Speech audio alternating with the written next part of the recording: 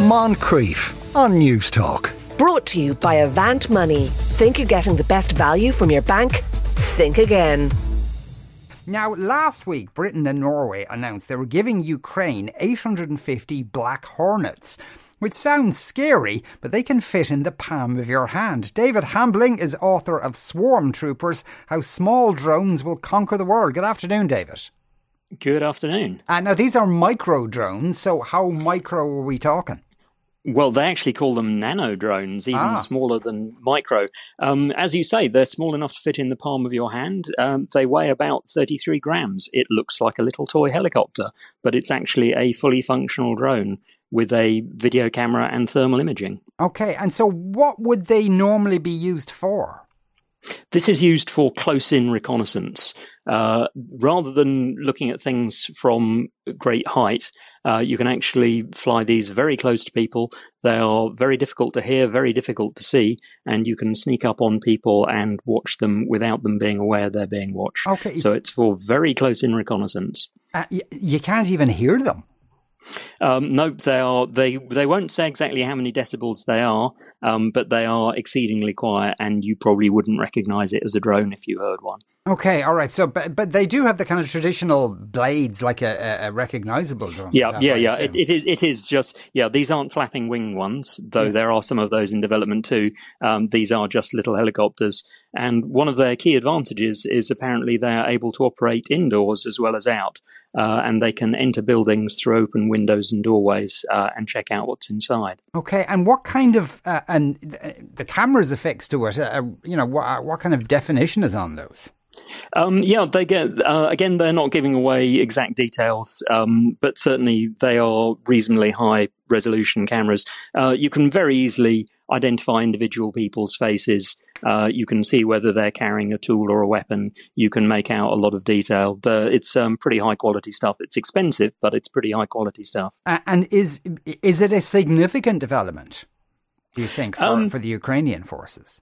No, these aren't necessarily exactly the drones that they want at the moment. They're probably more interested in getting bigger drones for directing artillery, because that's the kind of thing that they're mainly involved in at the moment. But certainly since these are available and they're being shipped, I'm sure they'll find lots of uses for them, particularly in urban combat going forward in places like Kherson. Yeah, but because when I mind this, at the very least, these drones save a human being having to go and recognize. Absolutely, they are very good for life saving. It means you don't need to send someone ahead to go around the corner or be first one into a building. You can send the drone in, and if there are Russians in there, you'll find out about it without being shot at. It's also a lifesaver in the sense that you can definitely, if you see a group of people, you can get a close-up look at them. You can confirm whether they're soldiers or civilians and which side they're on. So it will prevent a lot of friendly fire incidents as well. Where have they been used before, David? The British Army used them from 2013 to 2016 in Afghanistan, and evidently weren't very happy with them. They seem to be losing quite a few. However, there's the version now being shipped is a later version, and as far as we know, performs better, though we haven't really got many details about that. Okay, yeah, and why were they not that happy with them in Afghanistan? Apparently, they are, because they're small, they are very fragile. They were working in a difficult environment. And they also, the first ones they bought were very expensive. They were like about 100,000 euros each. Right. And it's something that will break if you tread on it. And if a gust of wind catches it and it ends up in a ravine, it's gone.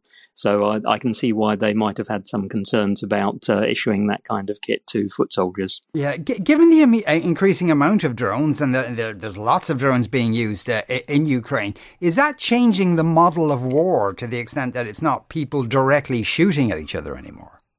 Yes, we're very much seeing that. Particularly because these consumer drones, commercial quadcopter types, the sort you buy off the internet, those are being used by their thousands by both sides. and they're using those for things like directing artillery and for tactical reconnaissance. So we're seeing a lot of situations where people are firing indirectly and then using drones to adjust where the shots are falling rather than firing directly. So we're actually moving to a situation where it's increasingly uncommon for people to be within eyeballing distance of each other. It's more drones in the front line. And does that necessarily mean less casualties? That will generally mean less casualties, yeah. It means better intelligence, more accurate identification of what you're shooting at, and more accurate shooting. Yeah. So would that come down to then who has the better drones? That's certainly going to become increasingly important in future. And what we're not seeing yet, but which we probably will see in time, is when the drones start taking on the opposition's drones, because you want to blind the enemy. This is basically what we had in the First World War when the very first aircraft went up. They were unarmed reconnaissance aircraft. And after a while, the pilots began carrying revolvers and hand grenades and having a go at each other as they went past. I think you'll see the same sort of thing with small drones, and we'll start to see drones fighting each other. And then whoever has the best drones is going to have a massive advantage. And how many of these drones are completely autonomous or being operated remotely by somebody?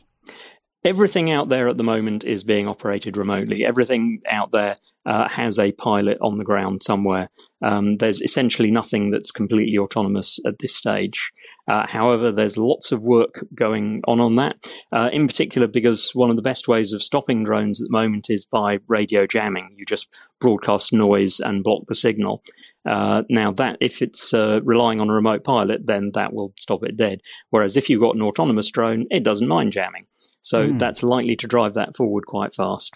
Yeah, the operators of those drones, and one could look at it one way and say, well, they're completely distance from what they're doing, and therefore aren't affected by it. Or perhaps are they more affected by it because they're looking at massive high definition screens of people getting killed or the people they're about to kill?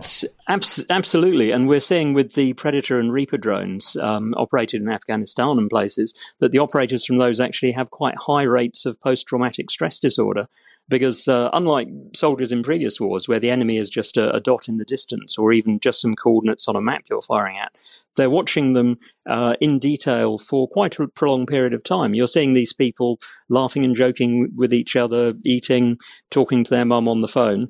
And then after the strike, you're seeing the bits of body and counting the injured. And you can understand why it actually has quite a profound impact on the people who are seeing that close up. Yeah. Do the Russians have any equivalent to these small drones? The Russians don't have any very small drones. The main one they use is a thing called Orlan-10, which is like a little aircraft with about a 3-meter wingspan. There's lots and lots of those around directing Russian artillery. They're also using a lot of these Chinese-made consumer quadcopters for close-up reconnaissance. But there's nothing as small as the Black Hornet out there. Will there be something probably next week that'll come along that's even smaller than the Black Hornet? No, there's real practicalities. This is as with birds and insects. Once you get below a certain size of insect, it can't really fly. It just gets carried with the wind. And the Black Hornets can only fly when the wind isn't too strong. So that's probably about the minimum practical size for drones. One of the things we are seeing, though, is this idea of smart dust, which are just thousands and thousands of tiny sensors which get scattered over a wide area, form a network, and then they can provide data about what's going on there. They can track people's footfalls going through there. They can detect vehicle engine noises and tell whether it's a truck or a tank going past, so that you'll just be able to plaster a wide area with sensors and see what's going on inside. And is it the physical size of dust? It's not quite that small yet. The smallest ones they're playing with at the moment are about the size of your thumbnail, but they can scatter so many of them that you probably won't see them, or if you do, you wouldn't identify them as sensors. So we're certainly edging towards that. Will it get as small as dust? Well, they're certainly going to get smaller. My God. It's kind of remarkable and terrifying at the same time. David, thank you so much for speaking with us today. That was David Hambling. He's a defence journalist and author of the book Swarm Troopers, How Small Drones Will Conquer the World. You are listening to The Moncrief Show on News Talk. We'll take a break. Back in a couple of minutes. Moncrief. Brought to you by Avant Money. Think you're getting the best value from your bank? Think again. Weekdays at 2 p.m. on News Talk.